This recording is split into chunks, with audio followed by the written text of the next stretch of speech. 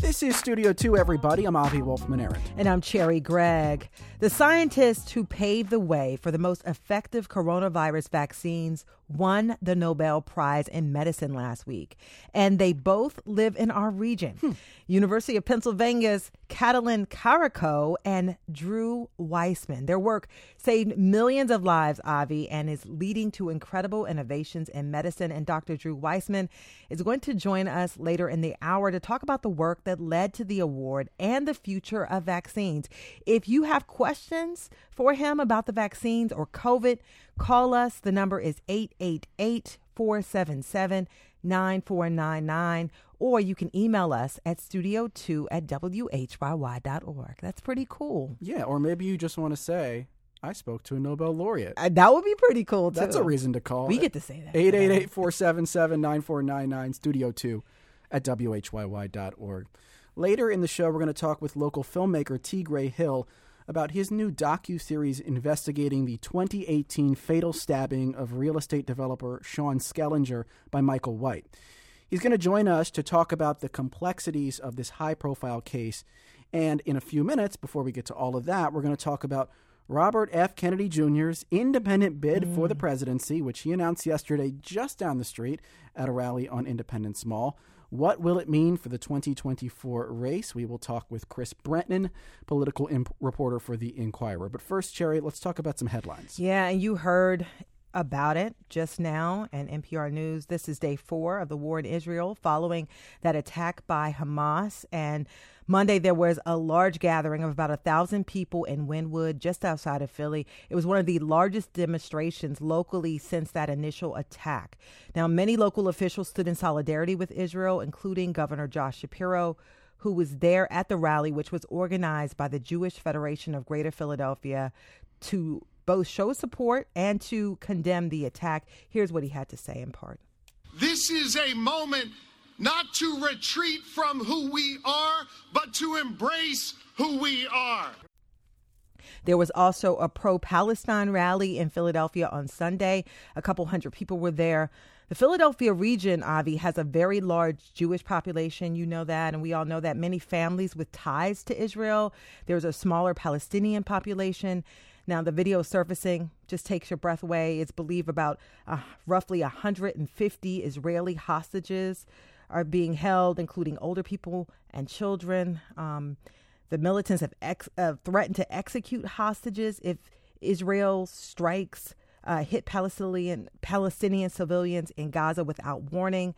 The death toll of Israelis over 1,000, in Gaza over 700, with many more injured. And we do plan to have more on this on the program tomorrow. That is our note here at Studio 2. I want to move us along now to our second story. And I have to say, I am surprised that this is the first time I'm hearing of this, because it's been going on for a dozen years, and now it's finally complete. The largest Hindu temple outside of India was just inaugurated this week in central New Jersey, just outside of Trenton. Who knew? I did not know, which I was shocked by. It is associated with a Hindu denomination that is often abbreviated as BAPS. Again, I said 12 years, a dozen years. It took 12 years of work, 12,500 volunteers from around the world to build what I got to say is a stunning facility. 90,000. I mean, usually you don't do numbers on the radio. Yeah. But I think they work here. 90,000 square feet, 2 million cubic feet of stone. I believe the property is 185 acres. Second largest Hindu temple outside of India, now in central Jersey. Yeah, 10,000 statues. That's There's lot another of number. statues, That's man. a lot of statues. But I want to mention that, this was chosen because, the tri-state area has a very large Hindu population. And the new temple will be easily accessible. But there was a little bit of controversy. There was, yes. A couple years ago, there was a civil rights lawsuit where workers who claimed they were lured from India to work on this temple, they claimed that they faced poor working conditions, forced labor, caste discrimination, and some said they only were paid $1.90. That's a big difference. Yeah, an hour to work. But 12 of the 19 plaintiffs have retracted their allegations. And then the sort of the response from the religious organization, which says it's cooperating with the investigation, is that this is a misinterpretation of religious volunteerism. It is. Yeah, and because and by the way, you mentioned more than 12,000 volunteers. But it will be open to the public on the 18th.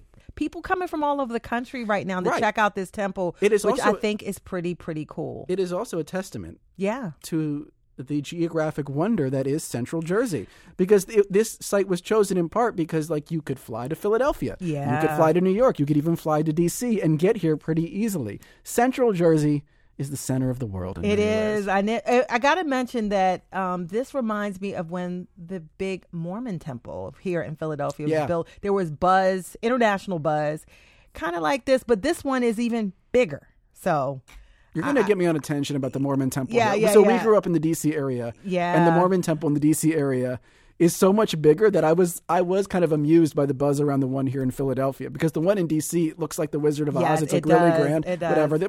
We're on a temple tangent now. Yes, but I'm just saying that it's lots of buzz. And I want to get a sneak peek. Hopefully folks will be invited in. And so you remember, Avi, we talked to a flag expert just a few days ago. How could I forget? It was on Thursday. I said something kind of controversial. I got a little pushback. I said the Philadelphia flag stinks. And I got some on air and off air. I got some pushback, but I think I've been vindicated. I got your back. Well, apparently, and a lot of people have your back, because now some members of Philadelphia City Council, they're considering a proposal to change the city's flag design.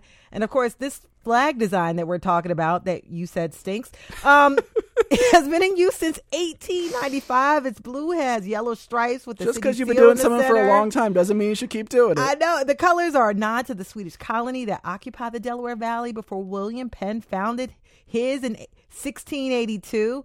Now, council members Mike Driscoll and Jim Harity, they introduced this resolution Thursday to create a task force to talk about it. To me, it's all about, do people fly the flag and do they recognize the flag? A flag is working when people see it as a symbol of their place. And I'll go back to D.C. again. I have a D.C. thing today. Yeah. And to be fair, it's a slightly different situation because D.C. is, kind of almost like a state. Yeah, but people fly the D.C. flag. In Maryland, people fly the flag. In Chicago, people fly the city flag. This one, in my opinion, is too complicated for people to really relate to it. Yeah, and it's true. I mean, and I can't say I'm a big fan of it. I did have to cover it as a reporter. I covered a couple of stories related to this flag, but I'm not a big fan of it. But I have to say, the Inquirer actually asked its readers to design a new flag, and they received 1,800 submissions. So people kind of really care about this. One of the submissions I really liked. Which one? It had it kept the colors, but it added a red Liberty Bell with the crack in it. That's nice. And I feel like the Liberty Bell is more symbolic of Philly these days. I think it is. And I liked one that had, I think it was the original colors, but it had a quill in the middle. I don't know why I liked it, because I don't know why a quill would symbolize Philadelphia. Yeah. I think it just looked cool. Yeah. Well, you know what? Coolness matters. Coolness does matter. Thank you for stating that. You know what's not cool? When your neighbors snoop on you. Oh, yeah. A new survey. I'm not even going to call it a study, because let's be honest, this was not a study. Some company wants us to say their name, so they did a quote-unquote study of which states have the nosiest neighbors. And Pennsylvania ranks third among 50. Interesting. Based on this survey that this company did. I guess I should say their name, All Star Home. I can't imagine this is true, but maybe. Do you think it's true that Pennsylvania could be the third nosiest state? I don't know. I mean, I lived in Philly for 15 years, and in Philadelphia has one of the least nosiest neighbors. Right. So that was odd. Yeah. Which is why I don't trust this. So Philadelphia, which a lot of people in Pennsylvania live in Philadelphia, was the third least nosy city, but somehow Pennsylvania was the third most nosy state, which means the rest of Pennsylvania, people, man, has to be very nosy. Those people in the middle of the state, something's not lighted up. But no, you said, what were we going to say about Philly? Go ahead. I was going to say South Philly. I think it depends on the neighborhood. When I lived in South Philly, my neighbors, shout out to the folks in South Philly, were very nosy. But when I lived in Fairmount, I really wanted a neighbor to sit on the stoop with. You know what I mean? Yeah. Well, nosy's not always bad. I live in South Philly currently and have for a while. and my neighbors have not been nosy. It's very live and let live on my block. So I don't know. Maybe that's just a street by street thing. Yeah, maybe it is neighborhood by neighborhood. Speaking of our neighborhood. Yeah, guess who was here yesterday? Robert Kennedy Jr. announced his bid for the presidency as an independent candidate right here on Independence Mall yesterday. It sparked speculation about the potential impact of his campaign on the 2024 presidential election. And here to talk more about it is Chris Brennan. He's a political reporter for the Philadelphia Inquirer. Chris, welcome to Studio 2. Happy to be here. All right, Chris, this announcement yesterday in Philadelphia, one of the most recognizable parts of Philadelphia, is that signaling to you anything about what the Kennedy campaign is hoping to achieve over the next year or so? Yeah, he wanted Independence Hall as a backdrop for his announcement because he's really hitting hard at this theme of voters declaring independence from the two-party system. He had a lot to say about the Democratic Party and the Republican Party and his disillusionment with both and how they operate in the country and how they pit voters against each other. And so the location was very much chosen for that reason. And in his speech yesterday, Kennedy said his switch to independent will upset his own party. Here's a clip of what he had to say. The Democrats are frightened that I'm going to spoil the election for President Biden.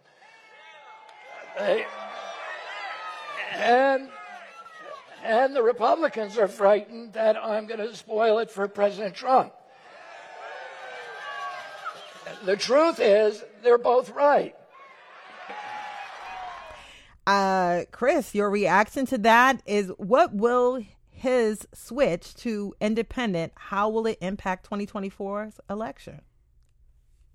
So there's the Robert F. Kennedy Jr. version of this, and then there's the conventional wisdom on this. His version is that he's actually a competitive candidate who can defeat both Trump and Biden.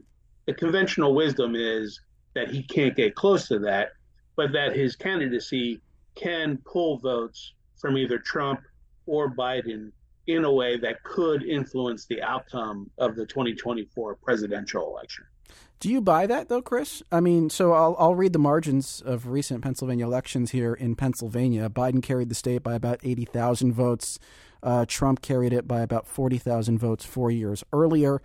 So he'd need to pull some votes from one camp or another in the range of, you would think, 50,000 to really have an impact on who wins Pennsylvania. Do you think he's capable of that? So when you say that, Democrats immediately start thinking about Jill Stein, the Green Party candidate for president in 2016, who pulled just enough votes that year to cover the margin of difference between Hillary Clinton and Donald Trump. So it is possible in a state like Pennsylvania that an independent candidate like Robert F. Kennedy Jr. could influence the margins one way or the other. The question now is, who does he draw from? Right. And I wanted to get you on that, too. But also you have to factor in, right, whether those Jill Stein voters and maybe the coming Kennedy voters would have voted otherwise.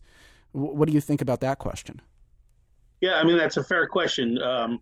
Third-party candidates tend to draw out some voters who otherwise would stay away from the polls because they're unhappy with the choices of the two dominant political parties. But that can also change the margins, if voters come out who would have stayed home. I mean, Chris, we focus so much on this two-party system, Republicans, Democrats. I want to just play a clip of what Kennedy had to say yesterday and what he calls a broken and corrupt two-party system, and we'll talk about that in just a second. Here's what he had to say. Who is the liberal now, and who is the conservative? Who is the left? Who is the right? These labels make less and less sense. And out of habit, we still group ourselves around the empty husks of those old alignments and threadbare ideologies. But now that habit is breaking down.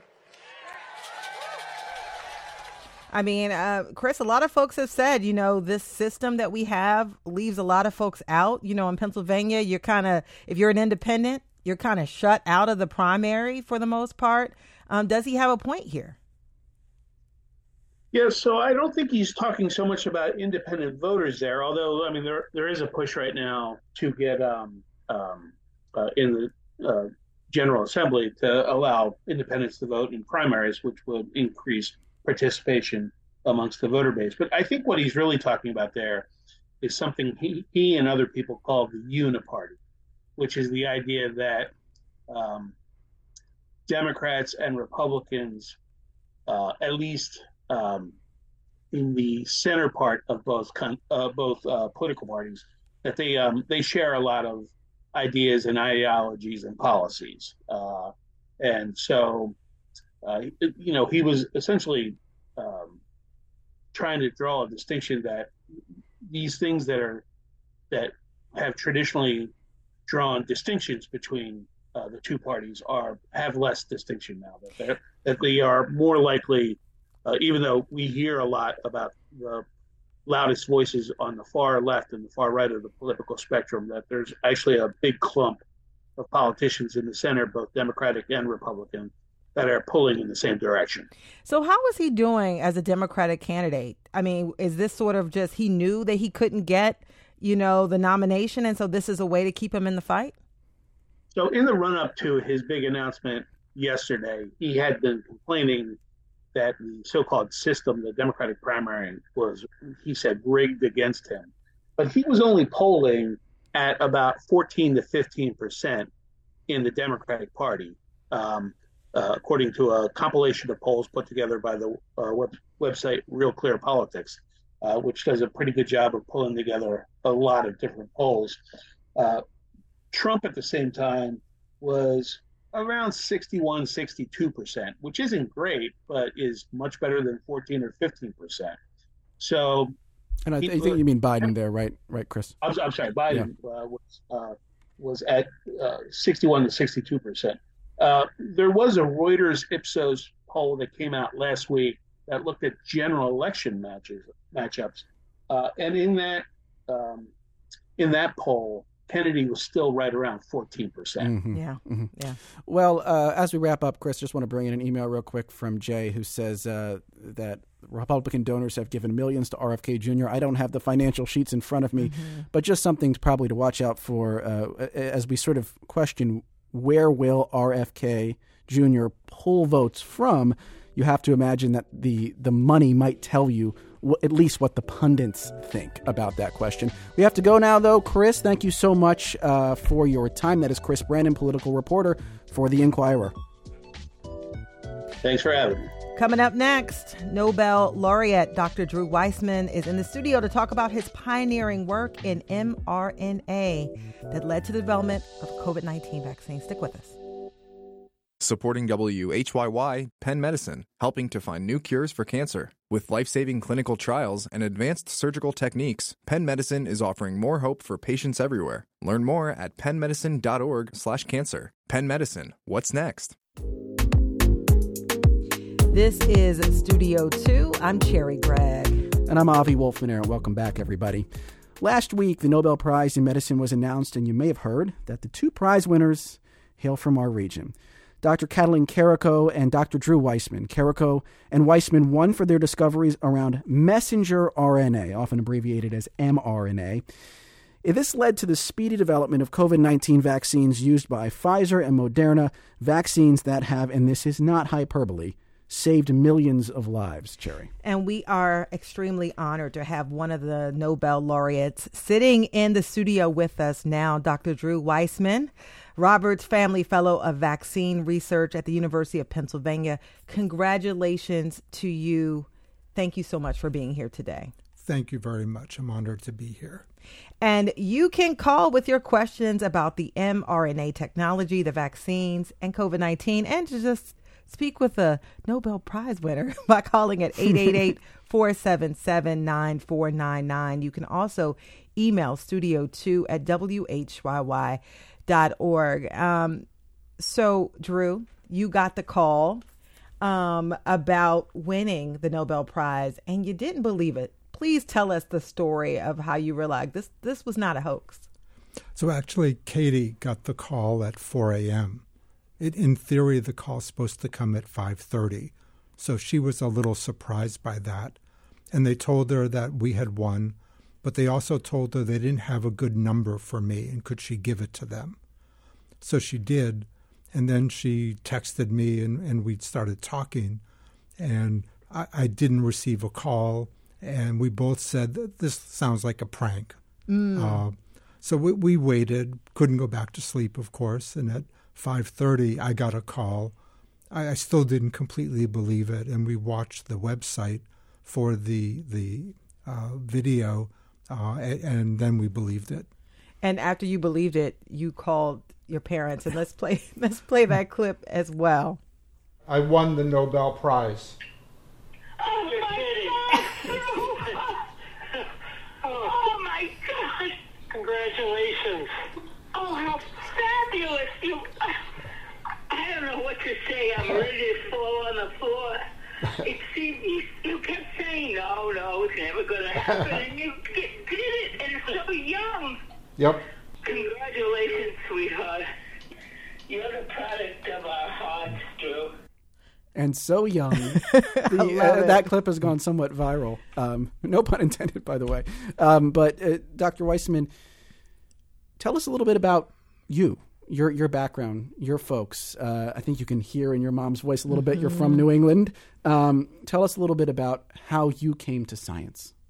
So I grew up in Lexington, Massachusetts, and my father's an engineer. My mother's a dental hygienist. And through growing up, my father and I always did projects together, always explored, always asked questions and seeked answers. And then when I started high school, I became interested in basic science research. When I went to college, I spent summers doing research and ended up doing a master's degree at Brandeis University before going to med school and studying and doing research, doing a MD, PhD. Did it feel at all, I don't know if risky is the right word, but you could pursue, I guess, a more standard MD path in practice or something like that, or you can go into the scientific research world. Did one of those paths seem safer or riskier to you? How did you evaluate that you wanted to go in the world of sort of research science? Yeah, it wasn't really risk. It was more just interest. Yeah. And I always get in trouble for saying this, but please do then. Through my medical training, I just found taking care of patients to not be fulfilling. Yeah. And found research much more stimulating, where I could sit down, think of a new idea, and test it. And then if it didn't work, use that to make the idea better. Yeah. And some of your earlier work was around HIV, a treatment for HIV and AIDS. Tell us about that work and sort of how it led to this place that you are now. Yeah, so I worked in Tony Fauci's lab at the NIH, and he was studying HIV pathogenesis. And when I got there, I became interested in a brand new type of cell that had just been described. It's called a dendritic cell. What it does is it goes around the body and collects pathogens, collects foreign, and then takes it to a lymph node where it stimulates our immune system to recognize it and respond to it. So I became very interested and did a lot of studies. When I came to Penn, my idea was that it was the obvious target for a vaccine. So I collected all the different ways of delivering pathogens, antigens to dendritic cells, and had every one except RNA. Yeah. And that's where I ran into Katie Carrico at the copy machine. At the copy machine, the fateful meeting. We were talking about how this is sort of, I guess, indicative of workplace culture before people went remote. The idea that you could run into someone that you weren't working with directly and just have a chance interaction in one of those liminal moments and spaces, and it could spark something. Reflect on that, especially I think in light of the fact that people might have fewer of those interactions now. No, exactly. I mean, when I talk to young audiences, high school kids, I have to explain to them what a copy machine is because they've never seen one and never used one. But we don't use it much either, I'll be honest. I'm just dating myself there. No, I mean, I guess in the old days, it was also, you meet over the coffee machine or over the fridge. But all of those interactions are incredibly important. I just moved my lab at Penn, and we're in now what's known as open lab space, which means is that there's 4 investigators all in the same big room where they each have their own benches, but everything is open. So it allows communication and interaction between all of the people. Yeah. And that's what stimulates new ideas, new directions, new collaborations. Those informal moments, those crossover moments. That's so interesting. And when you both started working together, and because it seems like the work that she was doing was like the missing piece. But when you started working together, it took several years before someone caught on. What was the moment that you said, we got something? And by the way, I read that some of the journals didn't even want to publish this. It took almost 13 years before anybody paid attention, which was a very long time. We knew once we started working together that RNA would someday be incredibly important and would be a useful drug. We both thought we would be dead by the time that happened. So COVID-19 brought that out. But we saw the potential, and that's why we never gave up. Even though we couldn't get grants, we couldn't publish papers, nobody was interested in what we were doing. We saw the potential. We knew that once all the problems were solved, it would make a great vaccine, a great gene therapy, and an interesting therapeutic platform. We are speaking with Dr. Drew Weissman, Roberts Family Fellow of Vaccine Research at the University of Pennsylvania, and a very recently minted Nobel laureate. If you want to join the conversation, please do 888-477-9499, or you can email studio2@whyy.org. A big part of your story is the fact that for a while you were on the fringes of the scientific community, not drawing a lot of attention or research dollars. And I'm curious, as you reflect back on that now, is that sort of the bureaucracy of science and funding working as it should, where the money goes to the proven concepts in bulk? Or does your story highlight a flaw in how money is allocated within the scientific community? I don't think there's a good answer to that. The issue is they saw Katie and our ideas as a little wild and likely not to work. Yep. We were, I guess the word is lucky, although I'm not sure that's the right word, that it did work. But there was no way to predict 15, 20, 25 years ago that it would work.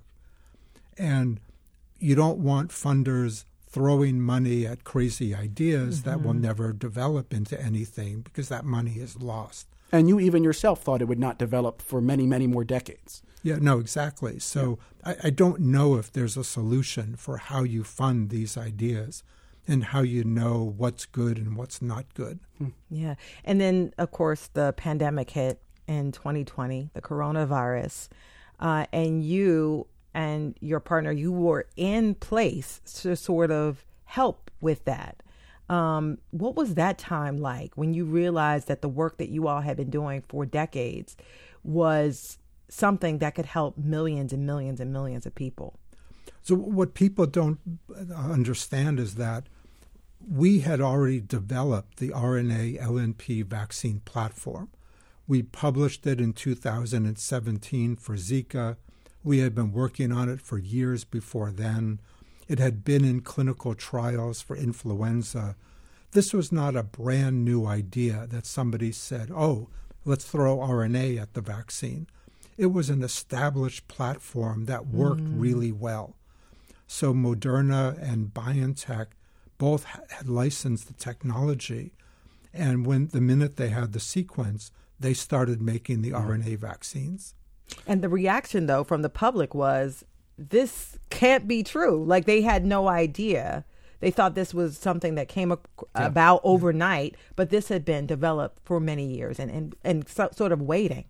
Yeah, so I criticize myself and scientists for not being upfront and telling people from the very beginning, this is established technology. Yeah. The first time RNA was in a patient was around 1995. This is not invented in 10 months. Be nervous. Yeah. And that became an attack point for anti-vaxxers. I mean, this thing, because people hadn't really heard of it in this application, they were used to vaccines being developed in a different way, a little bit of the virus being injected. It became like a public messaging weakness. And you're reflecting on that now, and I hear you. What do you think, whether it's mRNA or something else that we haven't discovered yet, what do you think science needs to do differently? Because I don't want to put the onus on you, right? Because the other side is being dishonest. Yeah. The other side is being dishonest, but you know that there's going to be dishonesty whenever the next technology comes around. What do you think the scientific community can do to combat that preemptively? So we've put together a consortium at Penn that includes people like Paul Offit and Ayla Stanford and others who are experts in the vaccine hesitancy field. And our general ideas are there's many different groups that have vaccine hesitancy. Each group is going to need a separate message. Yeah. So we're trying to figure out what are the messages for each group, and then how do we get them out? How do we get them distributed to state, local, federal, and worldwide governments to try and blunt the next time new technology comes out? Yeah, I want to just talk about the impact of the technology now when you combine it with the coronavirus vaccine. And you talk about that, millions and millions of people. And I want to bring in this clip from your colleague and fellow winner, Catalin Carico, and this video from Penn Medicine talking about the impact. I was really happy when people wrote me emails and said that they could see their parents and family members. They could meet each other. And still today, I am following scientists discovering new things, and I am just fascinated, just like an exciting crime story. And I am so glad that it eventually helps humanity.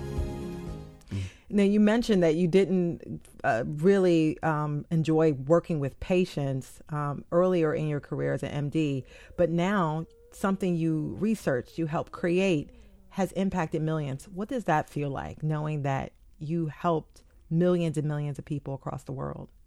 Yeah, I've been asked that question for 3 years now, and I still don't have a good answer. And I'm not sure. I mean, I'm incredibly grateful that I was able to help people. That was my career as a physician scientist. My interest has always been in developing drugs, therapies, vaccines that help people. So, it's been incredible to be able to be part of this vaccine that has saved so many lives and hopefully corrected our society. We have just a few minutes left, but you are not just a Nobel winner. You have won for the development of a technology that is very present in people's lives, that the layperson has an experience with. And I think inevitably then, because of that, you are going to become the public face of something. And people will look to you for broader commentary about science and vaccine research. Are you comfortable in that role? Do you want to embrace that role? Does that role make you at all hesitant? So I've never been comfortable, but since the pandemic first hit, I've spent most evenings and weekends talking to lay audiences. And in the beginning, it was explaining what RNA is, explaining the vaccine, trying to debunk all of the nonsense on the internet about vaccines making them magnetic or chips from Bill Gates or other crazy things. So I've been doing it for 3 years. I think what people have to realize is that the future of RNA is not just COVID vaccines. There's 250 clinical trials using RNA LNPs going on right now. We're moving towards an in vivo gene therapy for sickle cell anemia. Wow. And why that's important is there's 300,000 people born every year, mainly in sub-Saharan Africa, with sickle. Gene therapy isn't an application for them because it's a few $1 million a piece. But this in vivo therapy is a single IV injection and you're cured, and that's it. And that's easy to distribute around the world without fancy facilities or expensive costs. I want to bring in this email from Leah, who says, did you or someone close to you get COVID-19? And if you did, how did it change your perspective about the virus, about your life in general, also about your research and its impact? So I've had friends who died of COVID-19. Just about everybody around me has had it at least once. It wasn't going to change our approach to the vaccine and our wondering, was it necessary? It brought in the amount of pain and disability that every infected person gets. And what people need to realize is that the vaccines might not stop your next COVID infection because of all the variants, but it'll greatly reduce the severity and the risk of dying. And to me, that's the most important thing. Before we go, about a minute to go here, Dr. Weissman, Philly. Do you believe Philly has a bright future as a center of scientific research? Where are our strengths and weaknesses? So over the past probably 10 to 15 years, Philly has put up a huge number of biotechnology businesses, buildings that house new small businesses. It's really a growing thing in Philly. I just moved into a new building that's privately owned. Penn leases the space. The rest of the building is full of new biotech companies. So we're behind Cambridge and Boston, but we're growing very rapidly. It's an optimistic message. Thank you. I think we have to wrap it up now, Cherry, unfortunately. That is true. Dr. Drew Weissman, the Nobel laureate in medicine, along with Catalin Carico. Congratulations, and thank you for being on Studio 2. Thank you. Coming up next, we're talking about a new docuseries that revisits the fatal events in Rittenhouse Square that drew national attention and lots of debate. We'll be right back on Studio 2.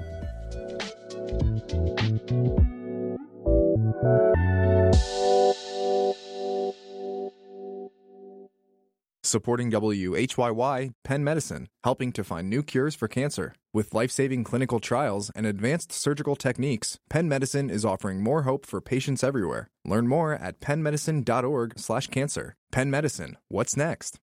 At a time when information continues to come at us faster and faster, sometimes you need to hit pause and rewind. NPR's Throughline takes you back in time to the source of the news stories filling your feed. Find NPR's Throughline wherever you get your podcasts. And welcome back into Studio 2. My name is Avi Wolfman-Arent. And I'm Cherry Gregg. Back in July of 2018 in Philadelphia, real estate developer Sean Skellinger was fatally stabbed by Michael White.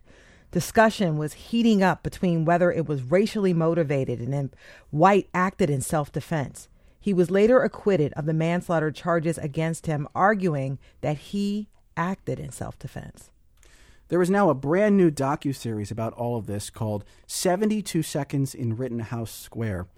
It is a riveting docuseries. Mm-hmm. We watched it start to finish, and we have the filmmaker, T. Gray Hill, with us today in studio. T. Gray, welcome. Thank you for having me. So, great job on the film on Paramount Plus. 3 parts, very riveting.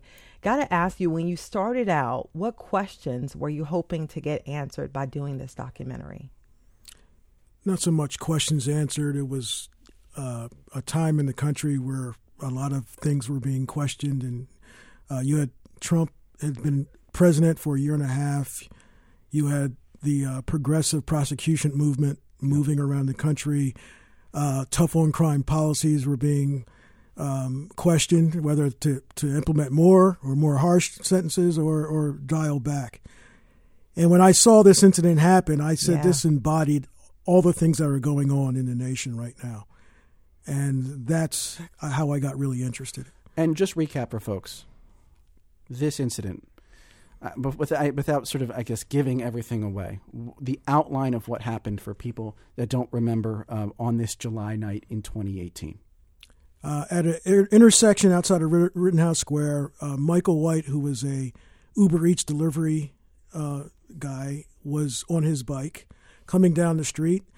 Sean Skellinger was in a car with some friends. They almost clash as far as causing an accident, and Sean gets out of the car. And I forgot the Uber Eats guy. There's a lot of details. Yeah. But there's an Uber Eats guy that's causing a backup of traffic. Sean gets out of the car to confront him. Michael thinks it's kind of aggressive, and he says, it's not a big deal. You know, you don't have to act like a tough guy. Sean turns his attention to Michael, and a confrontation happens. Yep. And as a reminder for folks who don't remember, Sean Skellinger, real estate developer in Philly, he is white. Michael White is black, significantly younger. I believe he's 20 years old at the time of the incident. Yeah. Yeah. And so I want to, and when Michael White sort of turned himself in, because there was this it happened in Rittenhouse Square, and in the film you talk about the significance of Rittenhouse Square and why people sort of paid attention. Can you sort of lay that out for us and wrap in some of Philadelphia's history when it comes to criminal justice in a place like Rittenhouse Square? Well, Rittenhouse Square is a very considered a wealthy area. It's a beautiful area. And you usually don't hear about bad things like this in Rittenhouse Square. Yeah. So the confrontation made news, obviously.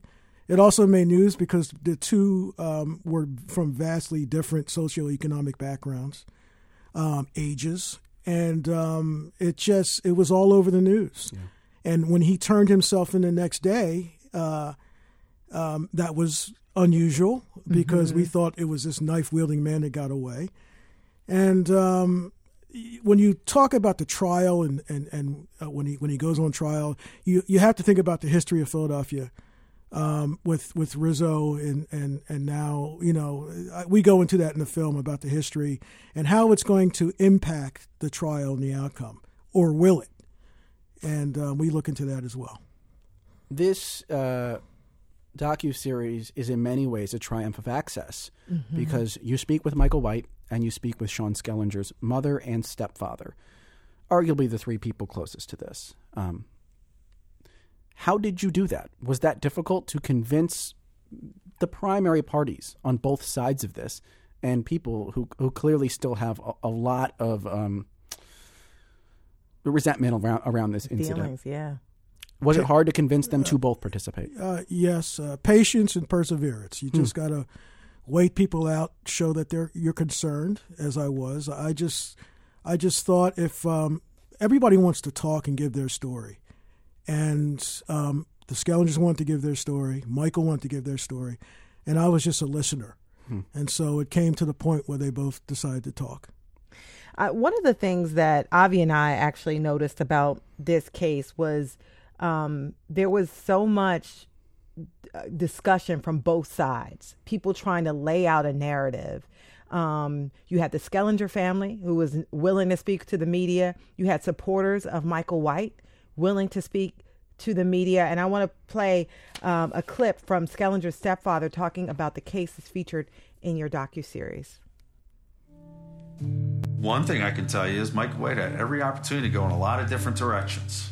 He rode up on this scene by his own admission. He hollered at Sean because he was white, pulled the knife out. All he had to do was keep riding. And he could have gone this way, could have gone a number of different ways. But he chose to pull a knife on Sean, and Sean made the fatal mistake of defending himself. So you had on one side, Sean Schellinger's mother was very outspoken on one side, defending her son's honor as any mother would. But then you had a lot of people sort of laying that out. Tell me what that sort of, as you leaned into this documentary and you sort of look back at sort of the narratives, what struck you about that? Well, I wanted to recreate how this all happened. When I sat down with Linda Skellinger for 2 hours in a Starbucks. And at the end, in the very beginning, at the end of the conversation, I was thinking one way. Mm-hmm. The very next day at the same Starbucks for 2 hours, I spoke to Keir Bradford Gray. Who was the defense attorney? Who was the defense attorney, I'm sorry. And at the end of that conversation, I was thinking another way. And I said, wow, that's something I wanted to capture in the docuseries because there was two totally different viewpoints of what happened. And as you lay out, even when video evidence surfaces, that itself is not does not provide resolution. Keir Bradford Gray even says, I couldn't figure out why people saw different things when watching the fatal event on video. And it speaks to the ambiguity and it speaks to people's perceptions. One thing that you do a skillful job in the piece of sort of laying out is the idea that Sean Schellinger's family is, I think, sympathetic to the ideas of criminal justice reform. And yet they see a conflict between their beliefs and what they feel is right in this case. Did that surprise you? Yes. When we first interviewed Linda Skellinger, she was kind of liberal on criminal justice. I mean, it's apparent in the film. But she was vociferously against or for Michael White having to be accountable for what happened. Yeah. And the question is in this, it's self-defense or murder. And that's how it played out. I got to ask you, and before I want to play a clip from Michael White in just 1 second, but I got to ask you, do you think if you changed a fact in this case, things would be different? Because you had a progressive DA, as you mentioned. You had Keir Bradford Gray, the chief defender, representing Michael White in this case. We were in a place of decarceration in the city. You had a sympathetic defendant because Michael White, attractive kid, college, affiliated with a college. Right. Do you think if any fact had changed, the outcome of this case would have been different? The only thing I can think of is if that video started a few seconds earlier, it would be more of an understanding of what actually happened. Of course, you can ask, what would be the difference if Krasner was not district attorney? That's a big question. But I think just the evidence, like people see the evidence of the video, it still doesn't solve anything. Yeah. And I just want to play this clip with Michael White talking about his response. He was acquitted in the manslaughter case. Here's what he had to say about the aftermath. Everybody flooding my messages and my DMs, like, congratulations. But I never really felt like I won nothing. You know, I was supposed to walk out of this clean, but they still like threw something at my ankle. You know, I still got invisible shackles on me. And I want to add to that one more quote from Michael White in the film. At one point I had remorse, but all that remorse went out the window when all the disrespect came. We have less than a minute, but in the beginning, he's clearly scared and he's so clearly sorry. And by the end, he does seem to have hardened someone. It's not that he's not sorry, but that something has changed in him. Did you sense that change in Michael White?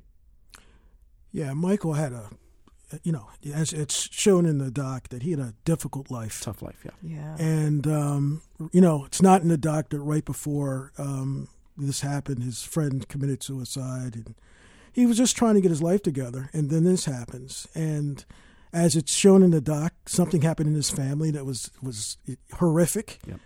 And the social media started hopping on that and exploiting it after he was acquitted. And that's where things changed for him. Things changed for him. Yeah, you even saw his transformation throughout this. I have to say, we have to leave it there. T. Gray, but excellent job. Thank you so much for being on Studio Thank you for having me. T. Gray Hill is the producer and director of 72 Seconds in Rittenhouse Square, which is out now on Paramount Plus. Definitely worth a watch. Yeah, 72 Seconds in Rittenhouse Square. We really both enjoyed it. Worth your time. Our producers for the show are Debbie Builder, Paige Murray Bessler, and Andreas Copes. Al Banks is our engineer. Head on over to whyy.org/Studio 2 or download us wherever you get your podcasts. From Studio 2 at WHYY in Philadelphia, I'm Avi Wolfman-Arndt. And I'm Cherry Gregg. Thank you, friends, for joining us.